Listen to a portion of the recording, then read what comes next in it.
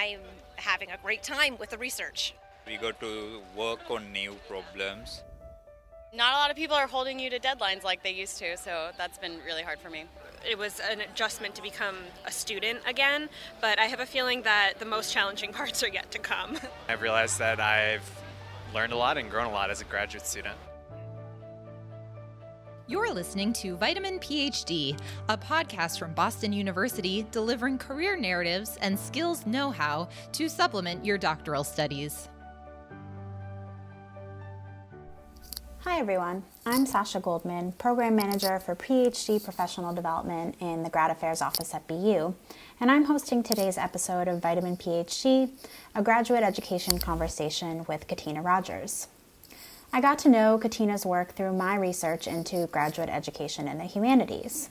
Katina is the co-director of the Futures Initiative, which is a collaborative community within the Graduate Center at the City University of New York.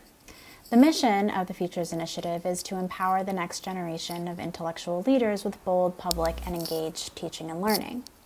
And they also work to develop greater understanding about the complexities of the higher education landscape. Katina's scholarly research aligns really closely with these objectives, and today I wanted to talk to her both about her work with the Futures Initiative, but more importantly about her new book called Putting the Humanities PhD to Work, Thriving in and Beyond the Classroom. Her book is coming out with Duke University Press in July of this year, and I thought that a conversation about it would be a really awesome way to let current PhDs know what the current research is about how humanities doctoral students can think about their career planning and their futures. So thanks so much for joining me for this conversation, Katina. So my first question is, for listeners who aren't familiar with the Futures Initiative, can you give us a little bit of background as to what the organization does and your role as deputy director there? Sure. First, thank you so much for having me. I'm really excited to have this conversation, and I'm happy to have a chance to talk about the Futures Initiative and about my work there. We describe the Futures Initiative as kind of an incubator or like a think and do tank where we get to try new ideas for possible models within higher education and see what works. And we have quite a lot of flexibility and freedom to explore new possibilities and to really see, what are the innovative ways that we can think about higher ed at every level, from community college level to senior colleges to graduate education to faculty. How can we think about those spaces differently to create greater equity? How can we think better about who is being served by the system and how we can really reinvest in higher education as a public good? We run a number of different programs that I think the thing that they all have in common is some element of like peer mentorship and student-centered learning, or in the cases of faculty, things that are really participant-driven. That's a really strong emphasis of all that we do, finding ways to empower the people with whom we're working to step into leadership in new ways and to find their footing in classroom spaces, in their own professional lives, and in terms of what they're bringing to the community. And I think that's really wonderful, and it definitely comes through in your book. You're very explicit about your own subject position, but also that you're trying to use that privilege in elevating other voices. You argue in the book, in the second chapter, which about diversity and inclusion, that career preparation and an embrace of this broader array of pathways can be a subversive way of working against the values and measures of success that exist within academia that are often misaligned with the realities of life and class and race and gender. So I guess I wonder what career preparation advice you might give to current PhD students who are interested in transitioning into higher ed administration, research, and policy in the same kind of area and space that you're in, what you might say to them.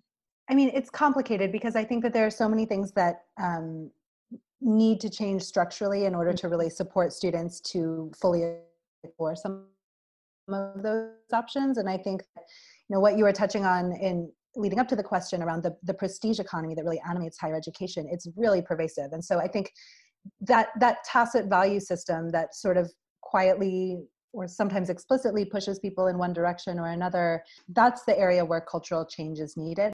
And the primary goal for any individual student should still be for them to, get through and finish their degree. It shouldn't be on their shoulders to change everything. And so getting back to your question, there are things that I think individual students can do to prepare themselves well for different types of careers. Things like, project management, I think, is an easy one to talk about, like being able to think about the dissertation as a long form project with many components that needs to be broken down into more discrete tasks and timelines so that you can meet your goals and accomplish it. I think that's something that it's actually like a very complex task. And it's something that in most other administrative positions, you would be doing all the time. And so I think that's where the element of like reflection and metacognition really comes into play, thinking about, what are the things that I'm doing? Everything sort of gets lumped into buckets of teaching or research and service. Grad students, I think, have less of the service component. And I think in part because that's considered less valuable in the prestige hierarchy. But it's often things that do fall within that service bucket that are really useful in other career spaces. Anything that grad students can do to see behind the curtain a little bit, I think is really, really advantageous for faculty careers or administrative careers or careers in other spaces.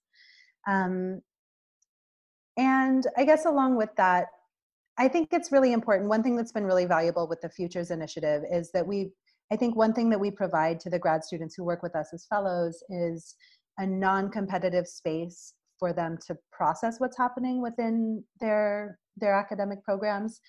They're all from different fields. And so, none of them are competing for resources in the way that people within a single cohort might be, whether those resources are faculty attention or travel funding or awards or whatever. And I think that non-competitive space has been really important for them to be able to reflect on the challenges that they're encountering, which of those challenges are, individual, which of those are structural and systemic, and how all that fits into, their own goals, both as students and looking ahead to their future more broadly. So finding those informal spaces, if it's possible, I think can be really valuable.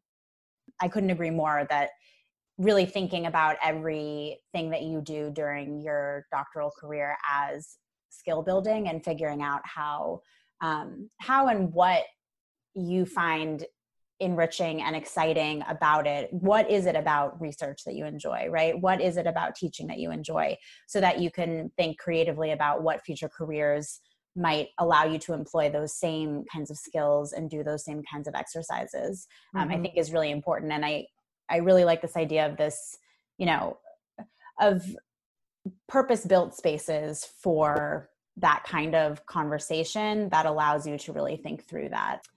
One of the other questions I had that kind of, I think, relates and is in the third chapter of your book you talk about remixing the dissertation. And this is a conversation that I have had with a lot of friends and colleagues, especially recently, because I myself wrote a semi-monographic dissertation. I think it's natural to then question the value and the future of that kind of project because it looks a certain way and it may not align with what your future career goals are. And some of the examples you cite require skills that are definitely outside of the scope of the typical humanities PhD curriculum, right? And developing these skills as a PhD student certainly makes an individual a more diverse and innovative kind of researcher themselves. I guess another question would be, how should people go about trying to create a more inclusive atmosphere for their scholarship that may not be in one of the healthy disciplines, the way that you describe them, or in a department that may be currently still resistant to change or at the beginning of that? What kind of advice would you give someone like that? Yeah, I mean, I think self-protection is an important exercise. I think that grad students are often in a pretty vulnerable position, and so being aware of um, like where those norms are currently situated and what battles you want to fight is, I think, an important step to take in before people get too far along with one particular project. I think that, at the types of skills that some of these more creative projects do involve, I think it's really important that those skills be driven by the intellectual goals of the project and the goals of the scholar. What I've seen is that in programs where there's sort of a traditional looking doctoral program, and then towards the end, when people are starting to think about career pathways, suddenly people start urging them to learn to code, or they start, pushing them into different like skill building workshops, or here's how to like turn your CV into a resume. Students feel like the rug has been pulled out from under them. And I think it has in many ways, because the students who are recruited to and admitted into graduate programs are admitted because they show promise in a very particular vein of academic success or potential academic success. The ways in which their scholarship is shaped through graduate seminars, and the types of papers that are expected in those seminars is often quite traditional. I think trying to learn a skill for the sake of the skill is not a very productive exercise, because the specific skills that are needed for any given job are often very contextual to that job, and they're often learned on the job.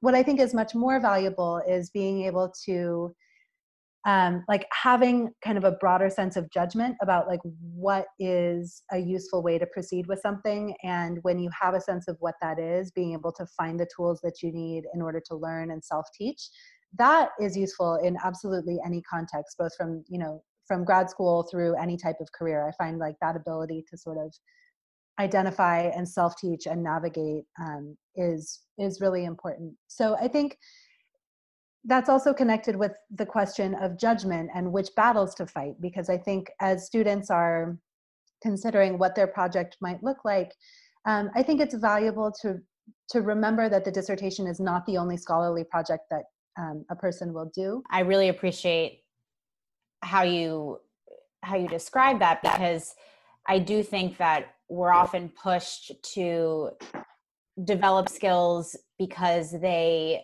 fall under a flashy subsection of what the future of education might look like. But, putting digital humanities in some form or another on your CV may or may not be beneficial to your career going forward. So, I think being very strategic about also what your future will look like and how that is a skill in itself. Mm-hmm. Had there been a book like this before I started graduate school and I had gotten to read it, I would have felt so much more knowledgeable about the state of the field, but also just what was available to me.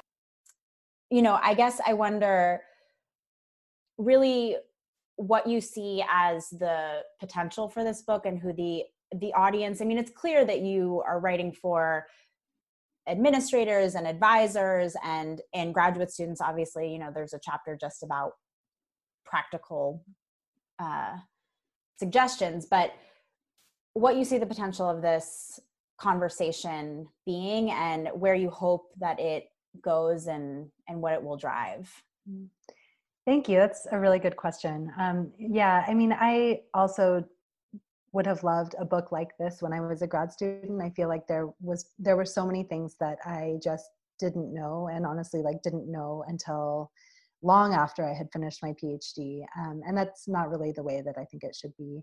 What I hope the book can do is start bringing different elements of conversations about graduate education reform into conversation with one another. I think one of the reasons that I decided to write the book was that I've been hearing many conversations about career pathways and skill building and graduate education reform that ring a little bit hollow, because they don't always address some of the deeper structural issues that are affecting higher education today.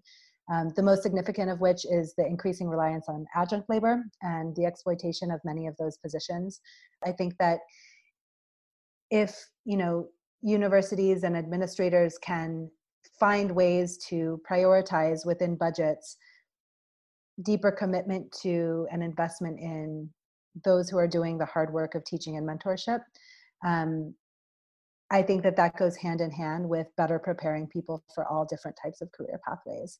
I think that it's also essential to talk about questions of equity and inclusion and bias in higher ed. I don't know, somehow there's a sense that like humanities departments, because humanities is, includes fields like ethnic studies and women's and gender studies, that somehow we are exempt from bias. And it's like, so it's clearly not the case. I mean, every new study that comes out about teaching evaluations shows how pervasive gender bias is. We hear time and time again about tenure denials of faculty of color at so many institutions around the country, especially at elite institutions. It's pervasive and it's damaging. And I think that, for me, talking about these three things in the same breath is the only way to make that career conversation meaningful. Otherwise, it just sounds like a Band-Aid that's been placed on top of a really broken system. So I'm really invested in finding ways to talk about deep structural reform while also supporting individual pathways. And I hope that this book is a step towards that. I do think that the way that you have interwoven the argument connecting equity and inclusion with innovative scholarship is it's a really brilliant and creative way to think about the problem at the core, which is that you say this, I mean, programs don't equal success, right? The creation of things does not necessarily lead to change. I do want to say, thank you so much for being on the show and for really giving your time, not only to this really important work, but also to graduate students who need strong mentors like you who are thinking about these bigger problems. And I really hope to see where this conversation goes, and that I have a lot of confidence that it will start other conversations and hopefully productive change. Well, I really do. Thank you. It's really been a pleasure. And I love getting a chance to talk about some of the things I've been thinking through. So thanks for the opportunity. Thanks so much for tuning in to this week's episode of Vitamin PhD, a graduate education conversation with Katina Rogers. To get the latest episodes of Vitamin PhD, be sure to subscribe on Spotify or Apple Podcasts. And you can also connect with us on Twitter at BU Vitamin PhD. Learn more about our team and send us your feedback by visiting our website, bu.edu/vitaminphd. See you next time.